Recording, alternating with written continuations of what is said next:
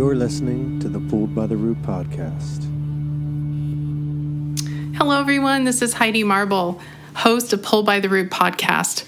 Okay, get ready. This episode is a masterclass given by the amazing transracial adoptee global advocate Lynelle Long.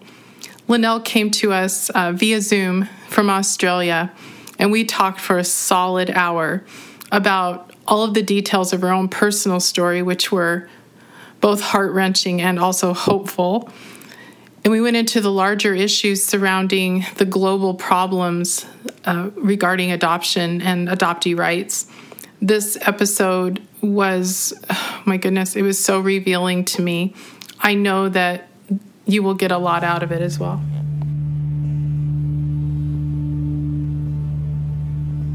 I am so overjoyed to introduce our guest, Lynelle Long. Lynelle is a Vietnamese adoptee born in the early 70s, founder of the Inter-Country Adoptee Voices, which began in 1998. Now one of the largest platforms worldwide to bring together the leaders of inter-country adoptee-led groups around the globe. Her network is a critical thinking space that advocates for the needs and rights of inter-country adoptees. She has been a consultant to central authorities in adoption, is an author and contributor to books on inter-country adoption, is an educator, coordinates meetings with adult inter-country adoptees and government authorities.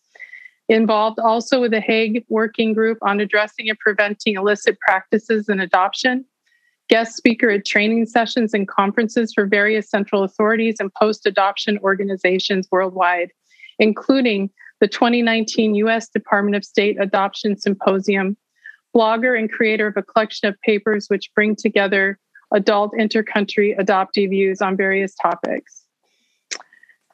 Well, Lynelle, I have immersed myself in the body of work that you've been involved with, and it means so much to me as an adoptee, a domestic adoptee in America, coming out of the fog and realizing the global significance of this problem, and also just the extra layers. I know how difficult my own experience has been, and I can't even imagine being removed from your country and all of these things. So for me, I really feel like I'm a student right now in listening and learning.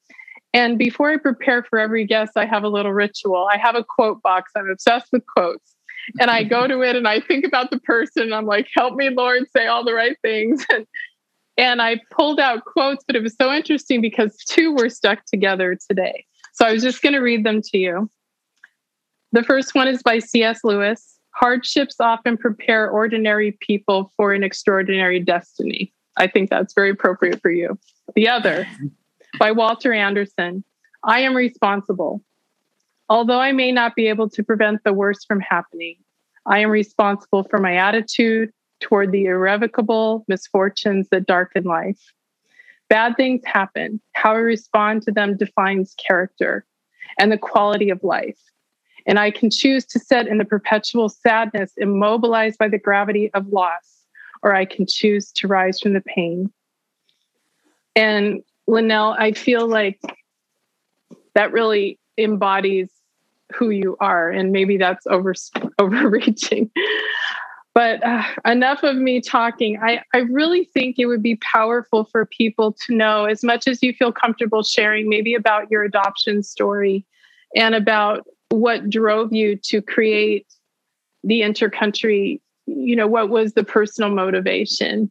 And I think what also stuns me is some of the low points that you felt in your process of healing. And I think it would be encouraging for people to know that such a significant amount of healing is possible. So that's a lot of points, but I just want to sit back and let you digest that and tell us what you want. Yeah, well, my adoption story, you could do just a spiel, a whole thing on that. We need a series. I will keep it short. One day I should write a book or something. I grew up in rural Australia, as many Americans also grow up in rural regions. I was adopted into a family who had 4 biological children of their own. I'm in the middle. And I was adopted out of the Vietnam War. So there's a lot of, media hype around that time in the early 70s. about the involvement in those wars, and I guess what the responsibility was of the involved countries. So I came out in the middle of that heated kind of space in time. My adoptive family back then didn't really know much about adoption. And the social workers, to be honest, they were quite uneducated about the impacts or the effects of intercountry adoption at that time, because we were, between the Koreans and the Vietnamese, we were like, a huge en masse group that was suddenly uplifted out of these countries. So my parents really didn't know anything, and they weren't told anything except love the child like your own and everything will be okay. That's such a naive, in hindsight, such a naive kind of way to approach intercountry adoption. Intercountry adoption is not the same as domestic adoption, because there are just so many additional layers of loss in terms of country, culture, race, customs, religion, all of these things that we lose that are additional to a domestic adoption. At least in a domestic adoption situation, you can still access your records if the laws allow, but at least it's written in English or whatever country that you're born into, and at least you've got laws that you can understand. Whereas, you think about my situation, adopted out of Vietnam, how on earth do I even go about navigating trying to get my documentation, even trying to read it, because it's in a completely different language. So there's just so many more barriers that we have to jump through and navigate when we're adopted from another country. And I guess too, one fundamental point that people don't think about in intercountry adoption is we've actually been given up by our country as well, not just by our parents. So when you think of it from that perspective, it's like extra layers of abandonment. It's not just the personal, it's on a national scale that we've been given up. So it really brings home a whole level of loss that we live that most domestic adoptees don't really think about. So my adoption story, in a nutshell, I grew up in a fairly rural, isolated region in Australia. I didn't have any other non-white people around me except Aboriginal Australians, who were talked about derogatively and very much seen as, you don't want to be one of those kind of people. So that's how I was raised, very religious family. So every church I went to, every school I went to, every space that I inhabited, I was very much the only non-white child being raised amongst a whole heap of white people. So for me, I grew up with a huge sense of shame in looking different, because it was always pointed out. As much as my adoptive family embraced and loved me in their own way, they failed to see how I was treated by others. So at school, for instance, in those early primary school years, I was always teased. I was always had names, monkey face, eyes, ching chong Chinaman, all the things that kids will say in naivety and just repeating what they hear in their families. But I had no kind of allies, because my adoptive family, being white, did not understand what it's like to be the target of racism, what it's like to be othered, because they were always part of the mainstream group. So that feeling is quite isolating when you grow up in that and you have no language or terminology to even be able to voice what you're experiencing. And it wasn't until my 20s, after I'd left all of that rural regional space, when I finally graduated from my high school and moved interstate to Sydney, which is in Australia, such a multicultural kind of, boiling pot. So many Asians up here. It was like suddenly I realised, for the first time in my life, oh my God, there's actually a heap of Asians up here who look like me. So it was quite liberating to leave that fairly, I don't know what the word would be, but very mono space that I had grown up in, and to come to a melting pot of many races and much diversity, and to even be able to see all these different types of Asian restaurants that you could eat at. It wasn't just Chinese, because down in the countryside, all you really get is a Chinese restaurant, or if you're lucky, maybe a Thai, but definitely Right. none of the other nuances of Asia that you actually can get. So coming to Sydney was a breath of fresh air. I was suddenly surrounded by lots of other people. And being in Sydney and away from my adoptive family, my childhood was difficult, very challenging. My adoptive parents were very conservative religious, so we already were a minority within a minority, being Seventh-day Adventist, kind of a very strict religion. Wasn't allowed to eat meat, wasn't allowed to listen to pop music, wasn't allowed to drink tea or coffee.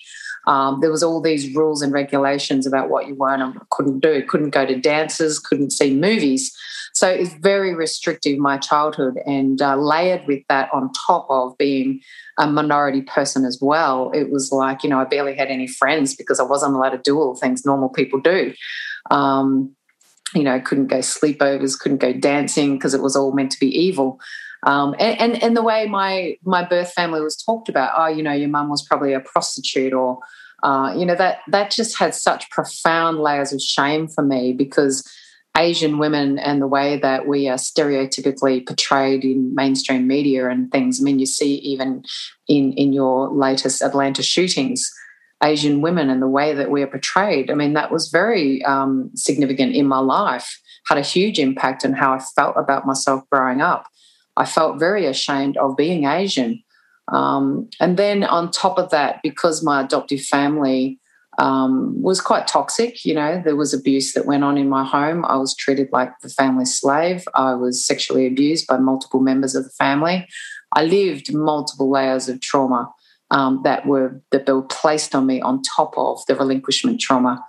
But it took me, quite a lot of years in my late 20s to even unravel all of that and come to terms with what it was, to find a language for it, and to find other survivors who had lived through similar experiences. The most empowering and powerful impact, the most powerful experience I had was when I went and did some healing for sexual abuse. I probably was the only adoptee there. I don't know. I didn't really even have adoption on my radar when I went searching for help for that. But it was the first self-help that I really reached out for, because I could see how much that experience had impacted my life and my sense of self, sense of shame, the troubles I was having with relationships. So I went seeking help, and I found a group therapy for, survivors, women survivors of sexual abuse. Now, I went to that. It was the most amazing experience ever, to be in a group of women who had all lived sexual abuse, who, spoke openly about it, where it was done by professional counsellors who knew how to, navigate and lead the discussions. It was like a 10-week course or something. But one woman in particular really had a profound effect on me. She was like a 60-year-old woman, and she had lived 3 generations of sexual abuse in her family once she realised what was going on. But at 60, she was finally going for help. And the reason why was because she said, my granddaughter is a victim of the same sexual perpetrator as what she had had, which was her father. So that man had perpetrated on her daughter and her granddaughter. And it was only by the time that it got to her granddaughter that she realised she had to stop burying her head in the sand and go and get help. Now, she had such a profound influence on me, because I thought to myself, you know what? I'm not going to be this woman. I'm going to learn from what she has been brave enough to share. You can just imagine how many layers of shame she had in even being able to honestly express that. But it had such a powerful effect on me that I thought to myself, I'm not going to allow perpetuation of these traumas to go on for further generations. So that group was powerful, and I've never openly spoken about this before, but because it was so powerful, I realised the power of group healing, and that is why I started up this network. In 1998, I first came across a group of other adoptees through a book that we did, a book project that was put on by one of the post-adoption organisations here in Sydney, Australia. I met other intercountry adoptees just like me for the first time, and I must have been about 25 at that time. It had as much of a powerful influence on me as it did when I met the women who had been victims of sexual abuse. And I was just like, wow, So because it had such a powerful impact on me, I knew I had to replicate this. I had to allow others the opportunity to be able to find a sense of solidarity, to release themselves from those bonds of isolation. And isolation is a huge, huge issue that I hear repeated over and over again by almost every adoptee that comes into my network. You know, that sheer sense of I have been so alone in my journey, and wow, how incredible it is to actually meet other people who can reflect my experiences and who can share how they've come out of those experiences. I think it's so important that we have these spaces where we can encourage people who are suffering and struggling to know that there is light at the end of the tunnel, but, you know, that it requires a lot of hard work. So I spent, a good decade or more and still go to counselling sessions, because once you start on the journey of healing and finding your truth and learning to be true to yourself, you never really get off that path. But it is a big commitment to finally take responsibility for your issues and the baggage that you have inherited, and often through no fault of your own. But it is the baggage that we get, and there is no way out except to either deal with that and deal with it appropriately, or to continue to be impacted by it and to continue to let your life be controlled by it. So for me, I had attempted suicide many times. I ended up in hospital. There were many occasions in those dark moments of going through the therapy, coming to terms with it. And often what people don't realise is that actually the process of going through therapy can actually take you back into all of that pain that we so often spend our whole life trying to escape. Like re-traumatizing re-traumatizing. Yeah, you end up reliving it. You end up having to re-experience much of it. But what people forget is that therapy is reteaching us that we are now adults when we go through it, when we relive it. It doesn't have to kill us, literally, figuratively, emotionally. It feels like it, but we are, the whole process of therapy, the whole point is to learn that we can carry that pain and actually survive it and overcome it. We can learn to listen to what it teaches us about ourselves, and we can learn to embrace it and actually how to carry it safely, so that we no longer destroy ourselves or others, but learn to harness the energies that it gives us, that motivation, and turn it into something more powerful than what it began as. So for me, and my experience has very much been a journey of doing that. And I've had some incredible lessons that I've learned, such as how to find a good counsellor. Don't just trust that all of them are good. But it is a real learning experience of coming to terms with what works for you, where you're at in your stage of journey, and how to learn to be confident and empower yourself to make the right choices. And to say, oh well, if this doesn't feel right, then it probably isn't right. So much of our experiences as adoptees where we learn to stifle our true feelings. It's a whole process of coming to relearn. We've got to listen to those gut inner feelings and to connect our body with our mind and not to cut off and separate ourselves. I believe a lot of that cutting off and fragmenting ourselves is what does so much damage to us, permanently in the long run, if we don't learn to reintegrate who we are as people. And come to embrace our truth and to live by our truth, and not to be dictated by trying to appease others or trying to fit in because we're so desperate to belong. So there's so many elements that I've just very briefly talked about, but that's my journey in a nutshell, and very much creating this network, building this network, connecting with other adoptees, turning my energies of pain and hurt into something constructive has been some of the most powerful healing things that I've done.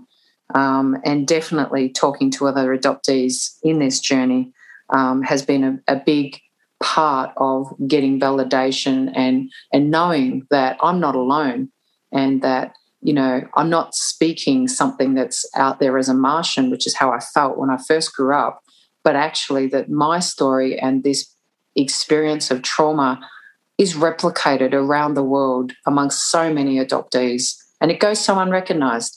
So very much what I do now is to try and bring that to the light in a way that can be received. It's hard for people to hear about all this stuff, but it's so necessary for people to hear and to absorb and to slowly start to, value and respect that there's so much that we have to say that needs to be learned from.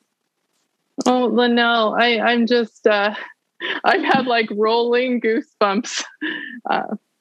Thank you so much for sharing that with us. I know it will mean so much to so many, because I think being able to stand in our truth, even the darker parts of it. And, you speak very vividly about the lady that was 60, and her bravery, her courage is what you're doing right now. And who's listening? Because, as I'm learning, the statistics are grim when it comes to adoptees. Yeah. And if we can have these conversations and people can see, wow, if I work hard, if I get therapy, if I join the community, if I get support, if I identify with my truth, if I start to put the parts of my piece, self back together, I think for me, disassociation is like the go-to. Being able to fragment ourselves is how we protect ourselves. And I think there's so many amazing points. And I just wanted to say thank you. I know that's going to resonate. It certainly did with me. I felt it in every part of my body. And thank you for sharing that, because this is a global problem. And we need to speak louder about it, because we have to start changing the narrative. I, even as a 55-year-old, was totally in denial about all of this. How can that be? And I've lived it. And it's changing me. So hopefully we can open the eyes of understanding. And that's why it's so important to have the community, because, giving ourselves the language, giving ourselves the words is a huge part of what we don't have when we grow up in our adoptive families, unless they're very awoke, unless they're very on top of understanding, this stuff. Yeah, Lynelle, and I'd love, because I really feel, first of all, you are wicked smart. I've been listening to you on all these interviews. I'm like, okay, she needs to be president or queen of something. I'm not sure, but yeah. So I really think, when I look into this, and I'm not an expert, so I'd love for you to push back if I say something wrong. But the good old United States of America seems a little archaic when it comes to the global stage of adoption. For example, I think you mentioned to me the last time we spoke, I believe it was the Netherlands, or there's some shifting going on globally that's happening. And I just wonder if you could speak to that and what you see, like what can we do over here that could be helpful and that you see as necessary for change? Absolutely. Yeah, well, you're right. I mean, it's more than a little change that's happening worldwide. It's more like a tsunami starting to begin. And that is, the work that has been done in the Netherlands, which is the heart of The Hague for the Intercountry Adoption Convention. Basically, what you've seen over there is that the adoptees have really stood up and pushed for their rights. And this has been instrumental by people like Patrick Nordoven. He's a Brazilian adoptee who has literally led the way by creating the first legal action to hold the government accountable for their right to identity. He's also written an amazing paper on the right to identity as adoptees. But it's a fundamental human right. Now, I know that the US hasn't been a signatory of the UNCRC, the United Nations Child's Rights Charter, but you have your own, universal human rights thing that stands there in the United States, which is, fairly equivalent.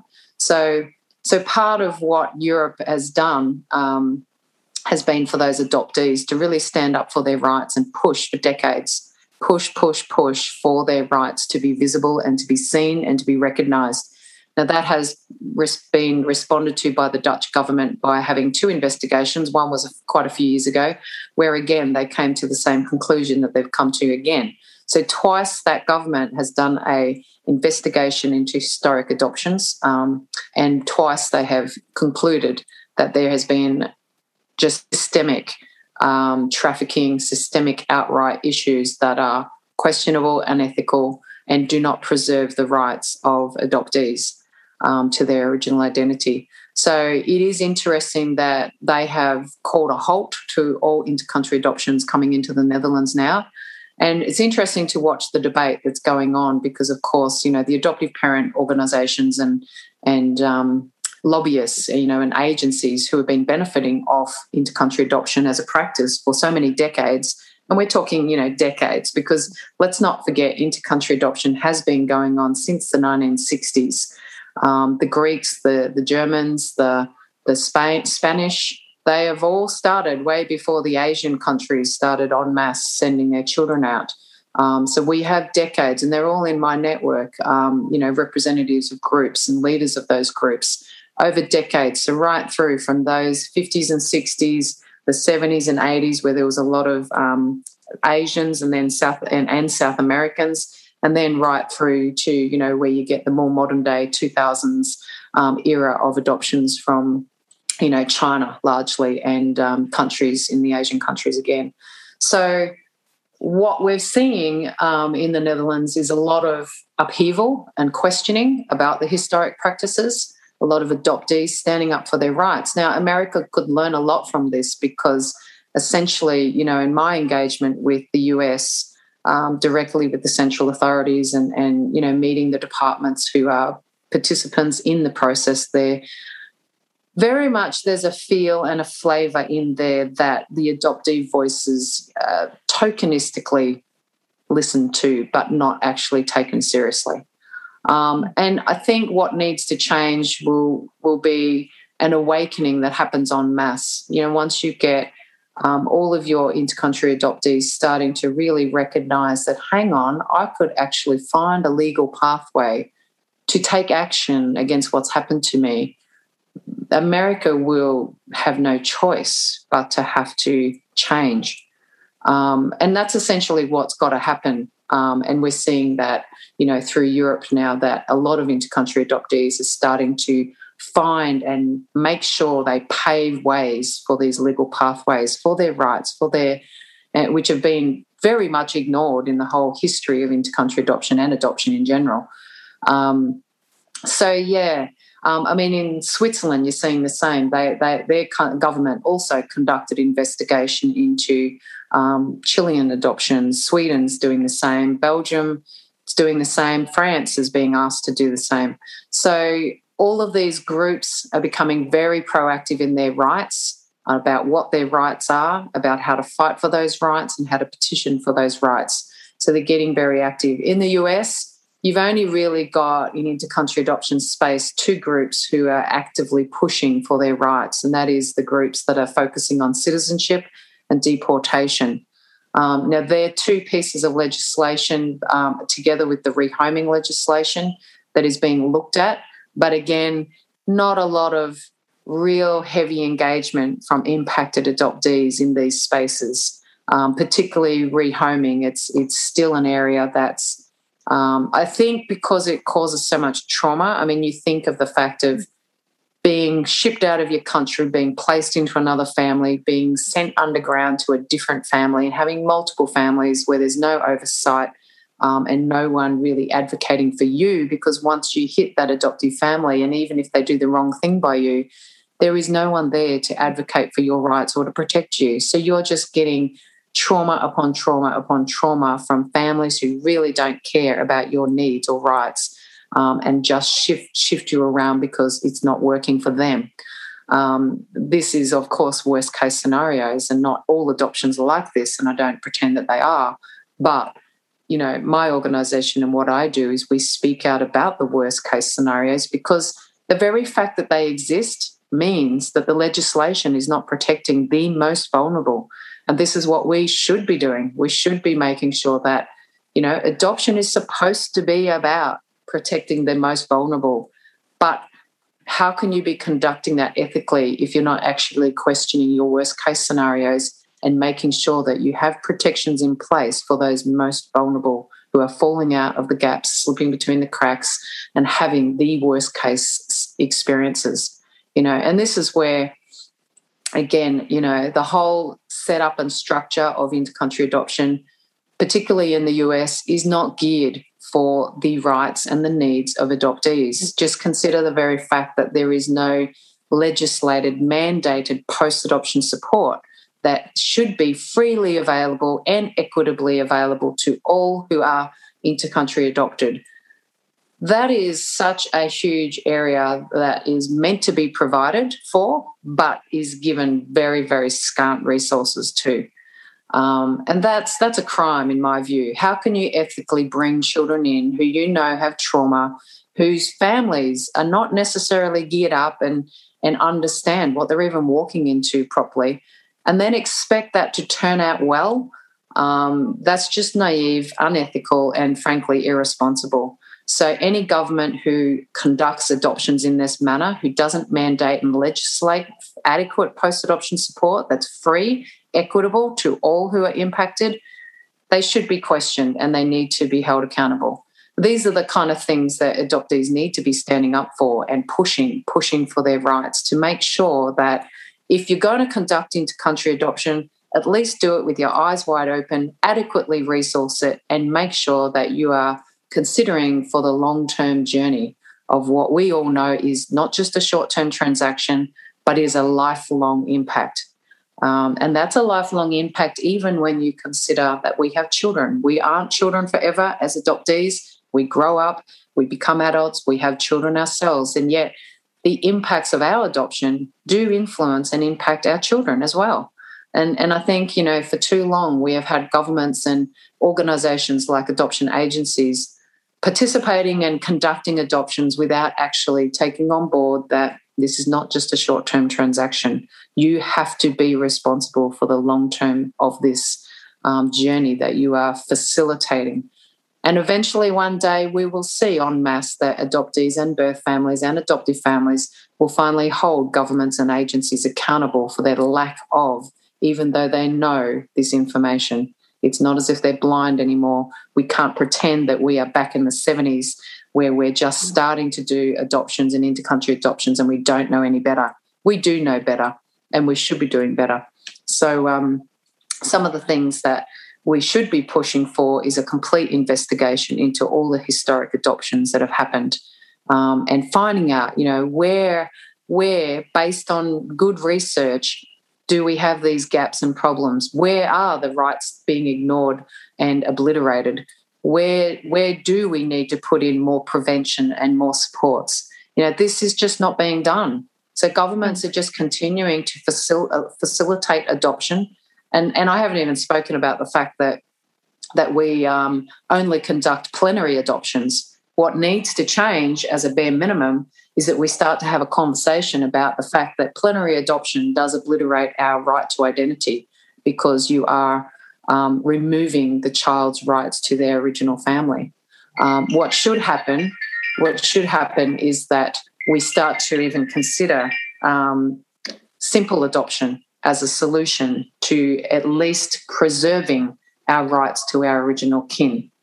Just because our mothers or fathers could be in dire situations or unfit to look after us doesn't mean that we should have our legal right to our grandmother or our sister or our auntie obliterated forever, and this is where plenary adoption is totally archaic around the world and needs to change. We have to have these conversations that are tough, and we have to change the legislation that is archaic and not respectful of our rights. I think that would make a huge difference, Lynelle, because I think, in my case is so simplified because I don't have the intercountry, but I just remember the feeling of not being able to know who I am. Where did I come from? Is that person my relative? I don't think most people, and then you're really not allowed to talk about it, because you're supposed to be grateful that you were saved. And there's so many distortions with this. And I think you're right. At a bare minimum, it's a human rights issue. There is no other group that is denied this information. Am I wrong? It's absolutely infuriating, but also as I hear you speak with such passion and conviction, there's a part of me that's hopeful, that if people hear more of these conversations and they start to understand, maybe we can kind of move the needle a little, So thank you. And that understanding has to build even within the adoptee community. My experience in dealing with a good many, I've got thousands of adoptees that I'm connected to intercountry, and a good lot of them in America don't actually understand these basic fundamentals of how the structure is, the process, and what's involved. Most adoptees, just are really just grappling with their own adoption story, and that's one little piece of the pie, is our own individual story and how we navigate our way through that. But once you do that, and that's why it's so important to connect into the wider groups, because it starts to raise your awareness that, hang on, this is not just me. It's not just me that's lost my identity. It's not just me. All of us. We have an estimated over 2 million intercountry adoptees around the world, okay? And all of our rights have been obliterated when we have been adopted under a plenary adoption system. We don't have any legal right back to our family of origin. So worst case scenario that people don't understand is, even if I found my birth mother or father, I live in Australia, I am a citizen of Australia, I am not allowed by law to bring my mother or father to Australia under the family immigration law, because they're not my family. By law, they've been severed from me. So I have no ability to claim them as my own mother and father, because I have been plenary adopted. I've been severed from them forever. So unless I annul my adoption, now again, that raises the whole issue of, well, how hard is it, or is it even possible to even annul my adoption so that I could even revert back to my original kinship connection by law? And again, when you start to look around the world at how difficult it actually is for many of us to annul or revoke our adoptions so that we could actually have a right back to our original family, you've got to ask yourself, how is this in our interest? It's not in our interest, and we need to be listening to these voices that are critically thinking about our longer-term impacts. Yeah, I mean, most adoptees will just go, well, I've had a happy adoption, I've got a great family, I've gained, and look at all the education and all the material things I've gained.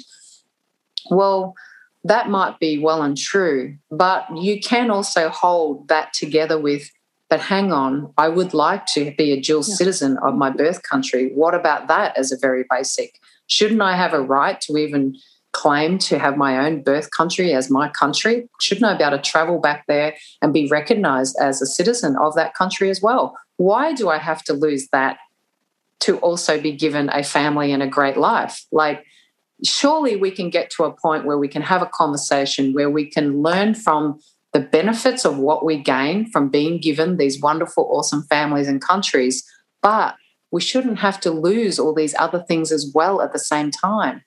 And that's where a lot of adoptees who are just starting to kind of explore their own individual journey, have quite some way to go until they start to even grapple some of these bigger picture issues and rights concerns. Well, and I'm right in the middle of it, Lynelle. I mean, hearing you speak has already I feel myself expanding as we're speaking, because I've immersed myself in books and stories and listening. And the problem is it's so big and it's so catastrophic on a human level. And I think about the struggle, and, when you speak about, it's like, what is the solution? I mean, how can we, not to simplify it, but what do you see? Like, if you could dream and say, listen, there are going to be children that cannot be kept for whatever reason by their parents. Yeah. What does that look like in the most humane? Like, I can't visualize it. Can you help me paint a picture? Yeah. Like, what would be like? Yeah, I can. Yeah. And this is where family preservation goes along with community preservation. So first and foremost, we should be, if the parents themselves cannot look after their children, we should be making sure the community can. Okay, we do whatever we can to empower that community, that network of who that child is most closely connected to. You empower them to look after that child and help them be raised in a place where they can maintain their culture, their identity, their roots, their origins, their language, their religion that they're born into. everything that is theirs by being born where they are. That is what we should be doing the most, is preserving as much as that as possible. Then, and only then, if we fail to find any solutions there, should we be looking at things like simple adoption or permanent care orders or other models like stewardship. So there are other ways, but we should not be just blindly conducting more plenary adoption when we know that plenary adoption does not satisfy the rights of us, and that we have huge issues with not being able to reconnect back and claim our own kin who we are born to, but we're not legally allowed to anymore. That's just wrong. So there's a lot of work that needs to be done. So in my world, if we had the best case scenario, we would be doing more of what is being done now, which is to put more focus and emphasis on community care, creating supports in a lot of our countries where literally it's about poverty or inequality for women, women's rights. These are some of the pivotal key causes of why we get relinquished. Inter-country adoption is a bit different in that respect because a lot of us have been released out of poverty where families are placing their children in orphanages, but that's because their orphanages are their only system of what we would term childcare centres. Can you imagine as an American, if you were a struggling parent, barely meeting ends, barely meeting your needs, you placed your child in a childcare centre just assuming that they're going to be looked after and you're going to come back. But you come back and you find out that, oh no, they've actually shipped your child to a different country because you didn't come back fast enough. And we just assumed that you're not involved in their lives and that you're struggling so much that you're never going to be a great parent. I mean, this is how it's done in inter-country adoption. These parents are placing their children in these centres because there is no other social welfare structures for them. It is the only one. So they place their children there in this understanding, and they have no concept of adoption in many countries. They don't understand legal severance, and yet they come back and their children are gone. So is this really about, people really not being able to look after their children, or is it more about taking advantage of people who are struggling, who don't have the means to actually understand what other options are there and how can I access these other options, or what do I do if I'm running out of options? We're taking advantage of vulnerable people and we're just perpetuating a system of trauma on trauma. These families don't always necessarily want to relinquish their children. It's more that they don't have any other options and people are taking advantage of that. And that's wrong. That's wrong. That's about power and privilege. And that's why so many of us, critical thinking inter-country adoptees will talk about power and privilege, especially white privilege, because it's largely coloured children and black coloured children being adopted into white wealthy families who have the means to not have to be in those situations, so they don't have that direct empathy for where these children are coming from. And that's reflected often too, where my parents said things to me like, oh, your mother was probably a prostitute. That is a total white privilege comment of not even understanding my parents' situation, the country at war, decades of war, and colonialism, where the people of Vietnam were not empowered. Certainly America was not sitting there helping Vietnam to figure it out by themselves and to they got involved as an empire. I mean, how is that helping a country? So, so there's many issues and threads through there. But, so there's some of the things I think about when I think about, what really needs to happen in this space. And I can see it starting to happen, which is great. It's, a lot of organisations are now recognising that exporting children out of a country is not a solution. It is not a way to help a country or the people. It is simply alleviating a symptom. And when you especially factor into that an inter-country adoption to America is costing on average $40,000 US. How many communities could you help with those $40,000? You can help multiples of people, not just one child. So Let's think about what the bigger picture issue is. But let's not forget the flip side of this is that people want children to create their own sense of family. What needs to happen more is we need to talk realistically about why are we getting to this situation where people think that it's okay to just take a child from somebody else to fulfill their own need? What's ever happened to holding your own truth and being accountable for the fact that you are acting on your own desire and need, regardless of whatever else is going on in the bigger picture of the world? And taking ownership of that, being honest about it, and maybe talking about, well, are there other solutions for helping yourself work through that need? What is it that's creating this deep desire in people to think that becoming a parent by taking a child from someone else is the only way to be worthwhile? Like, surely for those couples who get to that place of needing a child in their lives, surely there are other ways they can fulfill themselves as people without just having to be part of this massive structural system that perpetuates trauma on trauma. And that is a big area that really doesn't get talked about in intercountry adoption space, is how much that desire to have a child is actually contributing to this whole system.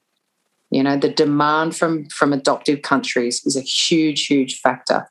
And it's starting to be visible in the Netherlands. You start to see some of this discussion happening, but there's a lot of resistance. There's a lot of pushback. There's almost this thought with adoptive parents and prospective adoptive parents that I have a right to a child.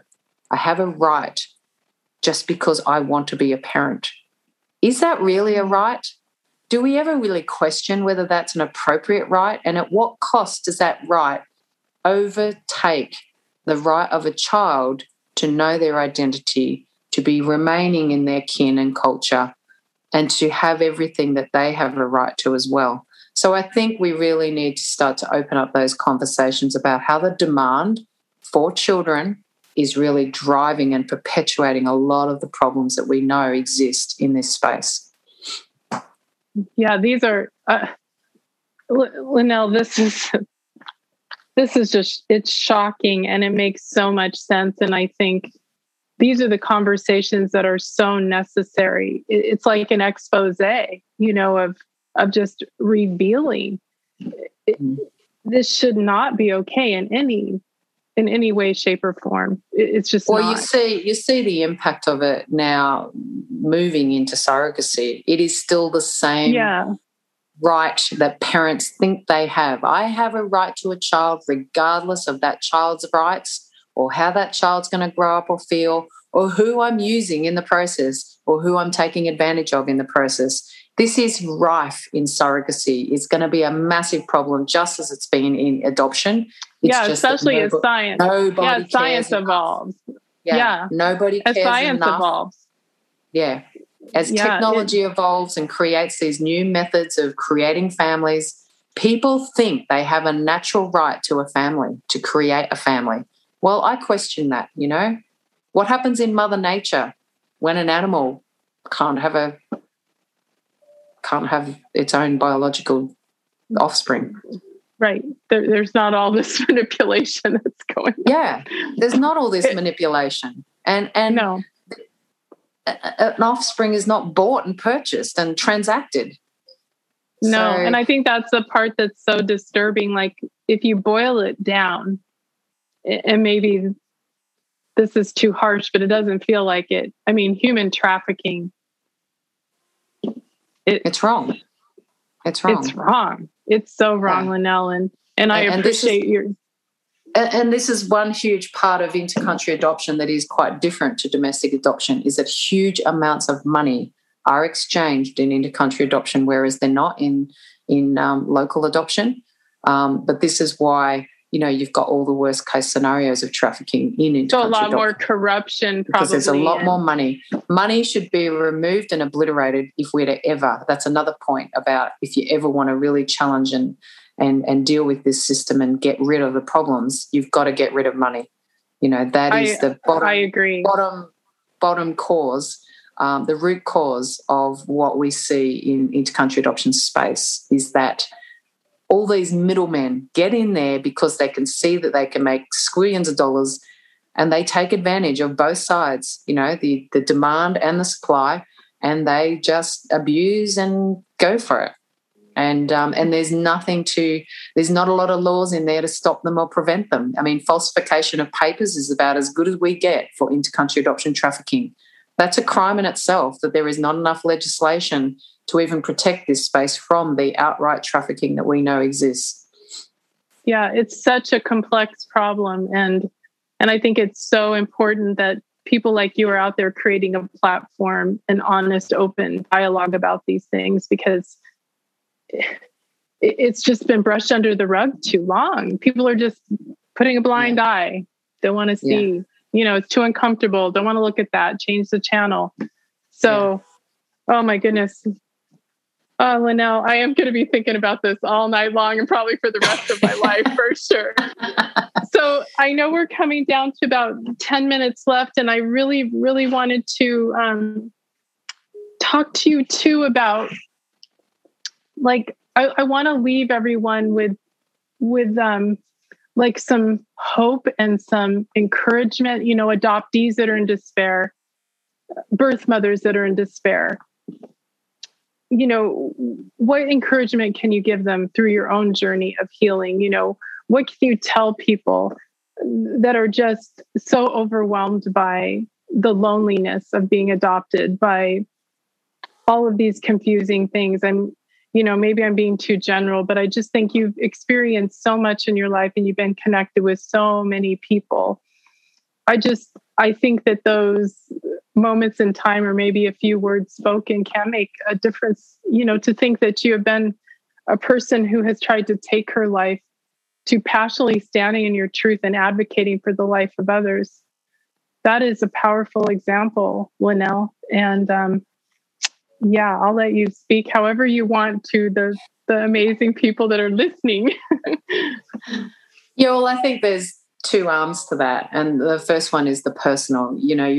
For me, I really had to deal with my personal situation, my personal story, my personal challenges, my personal traumas.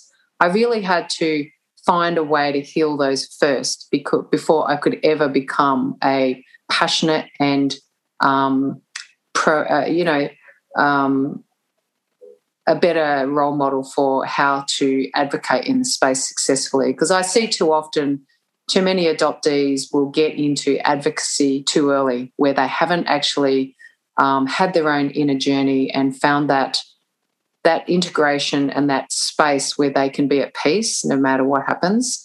Because once you start to step into the advocacy space, you're so much more fired upon and criticised. And if you're an adoptee who's still fragile and you still haven't come to terms with your own journey and on that individual micro scale, it can be a very tough ask and almost impossible to expect yourself to be successful in advocating in a broader space. So first and foremost, I always say to adoptees, heal yourself, find your own healing, find your own path for finding peace within, so that you are very stable in who you are and you know exactly who you are, what you represent. Then you will be a much better advocate. And then on the advocacy arm, I say, we need to not be afraid to challenge the status quo, to find the legal pathways to hold our governments and agencies accountable for what they've participated in. Only through legal action, I believe, is how we will ever get this system changed, because governments and agencies and organisations, they are not forced to feel any pain until we make them feel some pain, and usually money is the pain point. So if you hold them accountable through a legal case where they have to pay, where they have to be accountable, where they're held accountable by law, that is when we will get the systems changing.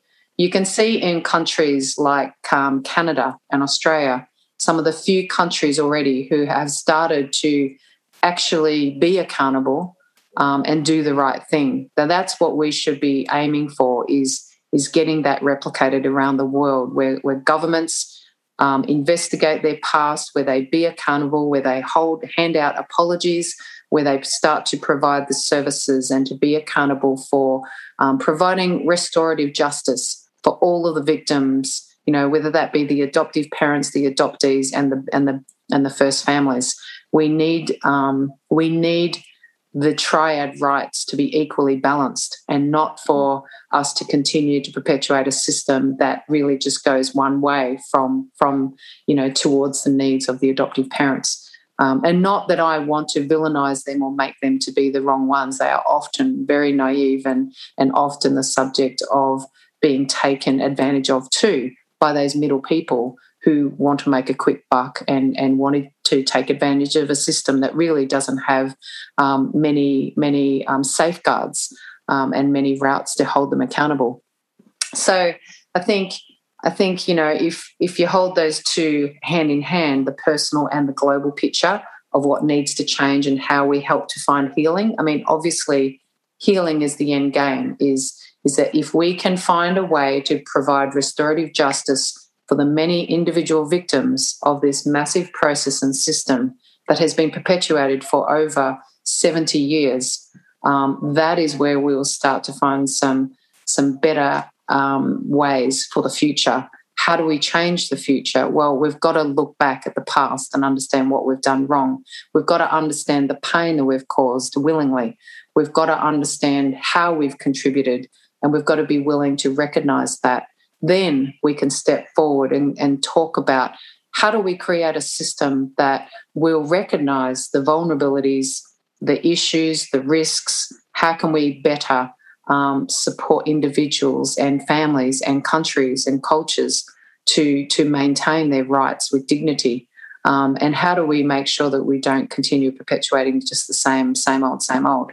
So we've got a long way to go, but I believe that, with the adoptive movements that are happening, with the sharing forums like yours, where we're speaking more freely, we're allowing those critical thoughts to be aired as part of the mainstream, that's so important. So the work that you're doing, we each do this in our own individual way. I meet so many adoptees around the world and they always ask, what can I do? Well, it is about each of us taking our little portion and doing it in the way that we have our strength to do it in. And as a whole, it contributes to this massive, amazing spectrum of changes that are all happening like a global ecosystem. When we all do that, that is what will push the momentum and force the change. It doesn't happen from one of us. It happens from many of us all pushing and believing in our truth and holding on to that truth and knowing that one day this will eventually force enough change. It's just we've got to be brave enough to do our little piece. So that's what I push in my network and space, and that's a belief system I hold on to. Lynelle, I've been crying in all my podcasts, so clearly I haven't healed all the stuff. Oh no, crying so I would be healed. Okay, good. Okay. So crying doesn't mean you haven't healed. Crying means okay. You hear it and you resonate. Okay, good. So I can just have a full-on messy cry. I am so grateful that you said that, because I think when I decided to go in and start this journey, that was the question I asked myself, what can I do? And I'm so glad I was able to answer that right. I'll do what I can in the skill set that I have been given. That's yes. Right. And you know what? Thank you for making those of us out there feel like that's enough. That's beautiful. And because it's look at the one voice that changed your life. Yes, that's right. Right?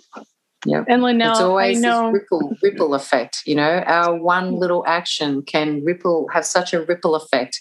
And when that multiplies, that's when you get that mass movement and mass shift. Yeah, so it's this time with you, I will never forget it. You are a shining light, and you've given all of us so much to think about and so much to consider. And I am just so grateful to you. And I hope that one day we can talk again when I can figure out time zones better. No, you did fine.